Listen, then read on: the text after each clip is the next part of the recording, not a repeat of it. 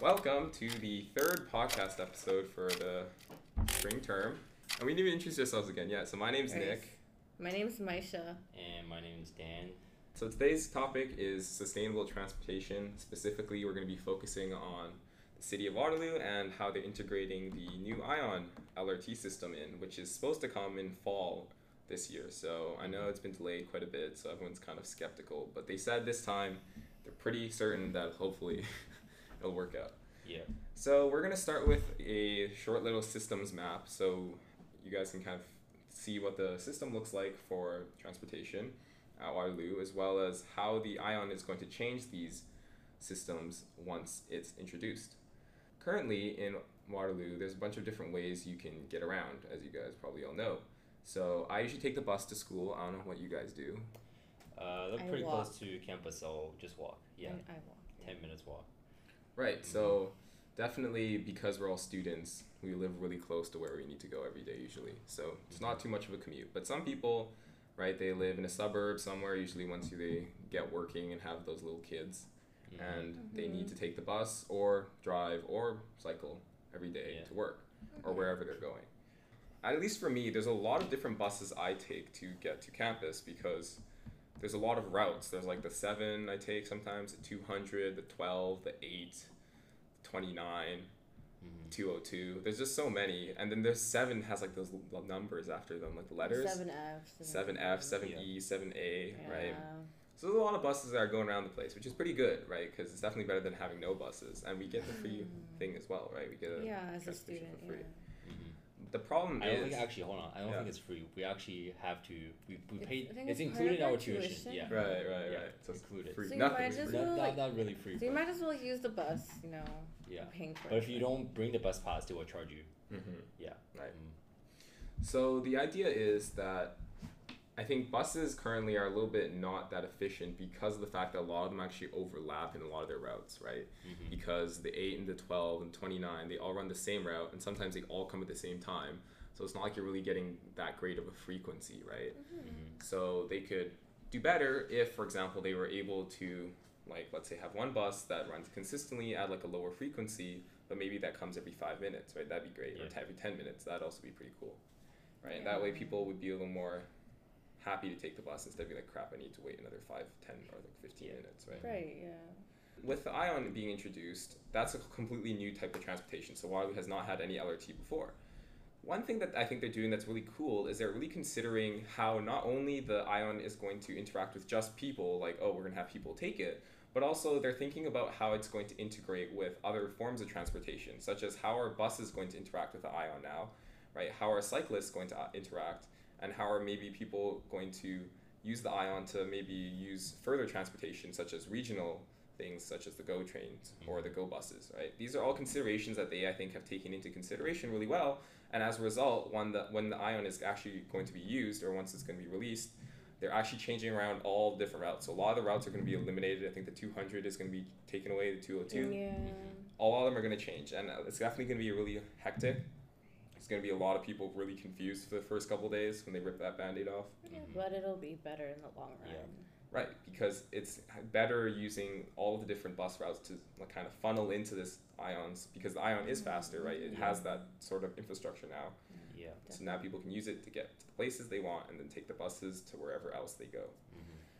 So yeah, and now we're going to have Maisha and Dan talk about the social as well as environmental aspects, and I'll kind of finish it off with the economic aspects. But first, before we do that, we need to define what sustainable transportation is to us. Right. When we think of sustainable, we think something regarding the environment, right? So, like, if something's sustainable, then it's probably good for the environment, and in the long run, it won't come back and bite us in the butt, kind of thing, right? So that's one interpretation of sustainable. So I read it off somewhere a long time ago. That's it about meeting the needs of future, and also the present. I think you mean current, right? Current, yeah. So current and future. Right. So yeah.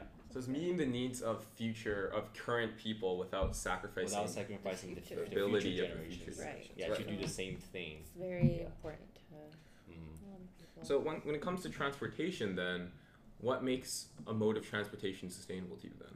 I think of air quality, like greenhouse gases. Right. That's something, Uh-huh. because cars, they generate, it's the largest producer of greenhouse gases. So Right. to me, if we have fewer cars on the road, um, then I think Fewer we greenhouse achieve a more sustainable mode of transportation.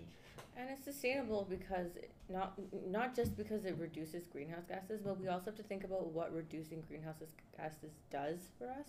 Mm-hmm. So like if we do reduce greenhouse gases, there's probably less pollution in the air, and so we're exposed to less carcinogens and things like that, right? Which is better for our health and in the long run is probably better for our surrounding natural habitat as well. yeah, Ecosystem. exactly. Right, so do you want to talk a little bit then about the environmental aspects of transportation? Sure. So while there's the greenhouse gas aspect that I just mentioned, so I think LRT is gonna shift the trend, the mode from more cars to more people taking light road transit. So now you're probably gonna see basically fewer less greenhouse gas emissions per trip compared to before. There's also the aspect of urban sprawl. Before, when people drive, they can drive really far from wherever they live to wherever they work. So now, we have LRT, so people can, more people going to choose the LRT, and they're not gonna drive as often or as frequently.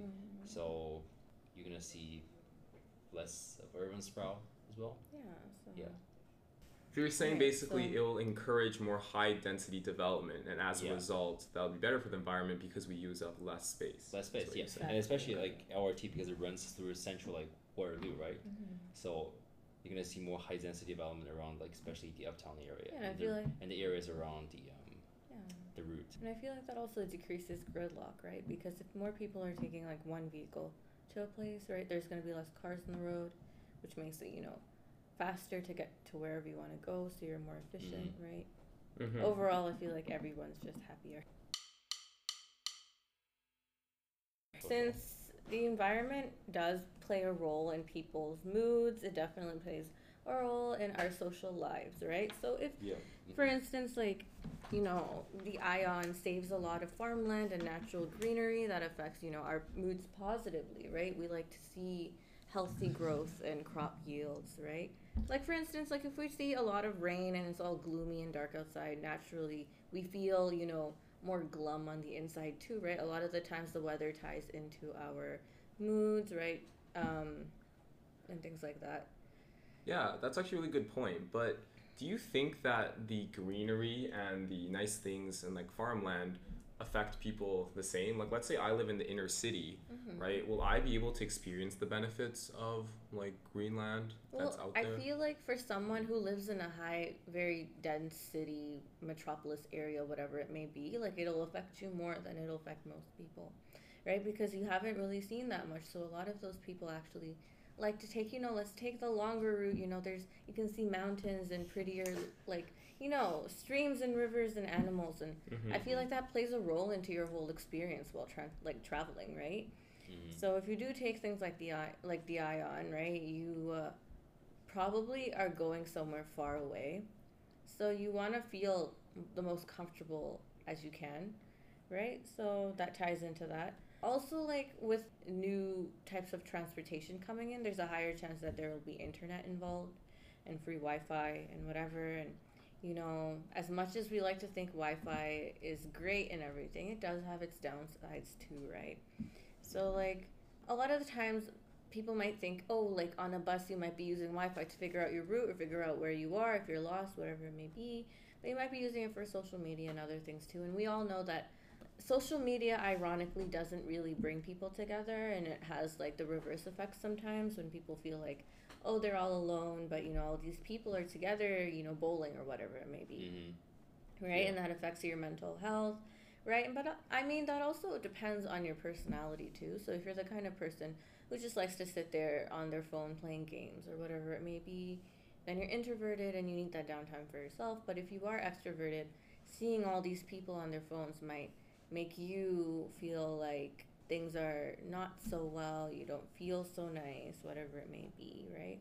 The next point I'm going to bring up is the structure of the vehicle you're in, right? So that definitely plays a role into what kind of people go on that system. If we're talking about the Ion in particular, it definitely is going to look more higher end because it is new, right? And that, totally ties into the socioeconomic aspect of, the class of people that take these kind of transportation systems, right? So if this does attract more upper middle class or high class citizens within the area, like people who are middle or lower class who can also afford the same system might feel better about taking the system and not feel belittled as a result of, oh, I'm poor, so I'm taking, the transit because I can't afford a car or whatever it may be, or your beginning stages of making a life for yourself, right? Yeah. Right. And especially the gas prices are high, right? So people like, yeah, I can't take cars anymore. I have to use bus.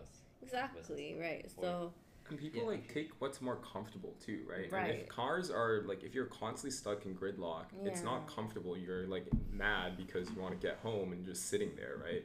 Whereas with LRT, first of all, it's more comfortable because usually there's a lot of seats.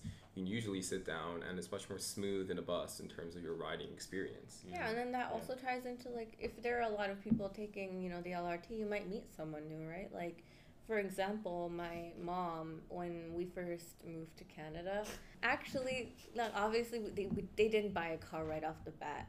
They, had to take the transit to their local grocery store, and my mom actually met one of her closest friends while going to Sobeys, and they were both going to Sobeys, so it was kind of nice, Turns out they lived in the same building too, and she had a daughter my age. It was How do very. How do they meet? On the transit. On the transit. Yeah, so and she just, was like, sitting next to each other, and I I think my mom might have been frustrated over something, and like she just popped a question like, "What's wrong?" Right, Okay. and then like they started talking, and and they found out they actually live close to each other. Yeah, and all that. it was really great. Like it was like a out great of a way. movie. Yeah, I know. It sounds like you're right out of a movie, but like these things happen, right? And they're like still very close to this day. And I still talk to her daughter too quite often. Yeah. We're good friends too. So, I feel like transportation systems like the Ion and transit are a great way to meet new people. Yeah, especially bringing people together. Yeah, especially if it attracts different types of people. Okay, so then moving on to the economic side of things. One thing that really differentiates, I think, the Ion from, let's say, a bus route is just the level of commitment that you see from the government into that area in terms of transportation, right? Because buses, yeah, they're great, but I mean, all they really need to do is plop down a bus stop, but they can just as easily take it away. Whereas with an Ion station, they're not going to just take it away, and they're not going to just hopefully stop the LRT from running. So when they plop those stations down, the land value of the surrounding areas go up quite a bit, because a lot of developers are like, hey, this place is going to be indefinitely very well serviced by transportation, and accessibility is usually a big factor in terms of where people choose to live. Like when I was choosing a place to sublet, one of the things that I was on the top of my list was how close is this to the university, but also if it isn't that close, that's fine as long as there's a good option for me to get there. So if there's a lot of buses, then I'm like, okay, that's fine. But if there's no buses, right, then I have to maybe consider getting a bike, but then that means I have to take care of a bike, and then it comes with its own kind of slew of problems. What do you guys think about that? In terms of accessibility, as you talked about earlier, the reason people drive is not because they don't like the environment, they don't care about it as much. I think it has more to do with waiting time. So sometimes taking a bus, if it's not accessible, then it just it takes them a long time or twice as long compared to driving. So a normal person who values their time just wouldn't want to take the bus. They would prefer driving, right? So. And time is money, right? Like all the time you spend there, if it's not comfortable, if you can't do other things like read or enjoy or relax, then it's just time wasted in your day, right? Think about how long everyone spends in terms of just going from one place to another, and how much in the long run that wastes of people's lives, right? So definitely economic development is brought to the city, so there's a lot of incentive there for sustainable transportation in encouraging, as you mentioned before, not urban sprawl, instead more dense development around these kind of high density transportation corridors, which in turn is better for the environment, and also will, as you mentioned before in the definition of sustainability, allow more options in the future for how people want to continue to develop. Instead of just being like, oh crap, we have like 500 hectares of suburbs, we have nowhere else to go, everyone's stuck in these little curvy streets. Yeah. of sadness, right? We don't want that. That's It's like not suburbs are necessarily nice. sad. They're nice, you know. But I mean, like the thing is with suburbs, I don't know if you've noticed, but like suburbs are great if you have a car. If you don't have a car, they suck and ass. that's Right. true. Having been someone who really often takes transit Mm-hmm. and lives in a suburb, I know the difficulties of. Right, because buses have Managing. such a hard time like navigating suburbs because they have those really curvy streets, right? Yeah. And those curvy streets make it really hard for buses to be efficient or to find efficient routes, right? Right. And furthermore, it's just not very good to assume that everyone who wants to just get around should just drive because there's a lot of people who can't drive, right? People with disabilities, Or younger people and older people, right? So what we see is younger people have a sense of imprisonment when they're in like adolescence because they are like stuck in the suburb, right? There's nowhere cool they can go or try to like access. Like the really. coolest thing is a mall. Right, but they can't get to the mall usually because the transit maybe takes them like an hour and they're not like, no, we're gonna do something else. I'm not gonna take the bus to the mall. Take my bike to the mall. Right, and then older people too, like if they can't drive anymore for like visibility issues, they don't feel comfortable driving, then they're stuck in their house doing nothing and they don't have access. They're almost like isolated from their community, right? And then they're forced then into retirement homes and they're not given that option of staying in their own house.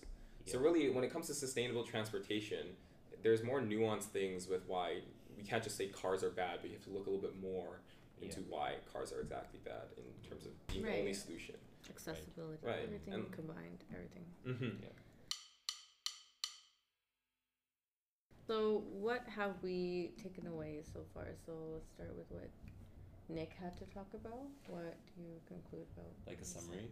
So I think one thing we can definitely learn from how Waterloo is incorporating their ION is how important it is to consider all the different elements of a system and how introducing a new element will connect with all those other previous ones.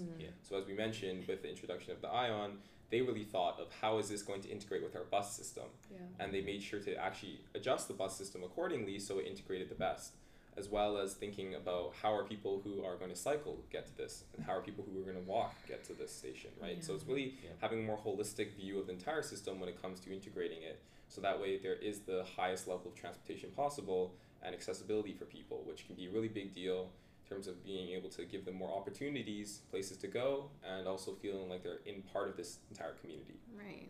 Talking about the social aspect of things, I think we can all say that transportation systems have a huge capacity to, bring different kinds of people together as a result of, wherever they're going, common destination, right? And they also have an impact on everyone's overall mental health and moods depending on what they're observing around them, including the environment outside of whatever system they are taking. If you shift toward LRT, then with the one aspect is air quality, better air quality. So LRT, doesn't generate as much CO2, carbon monoxide, particulate matters, more specifically, and then it also reduces urban sprawl. So if people choose to shift toward LRT, they don't stop using cars. Well, just like use just cars less as before, then that positively impacts the environment. There is something else that I talked about earlier? That's about it. That's about it, I guess. Yeah. All right.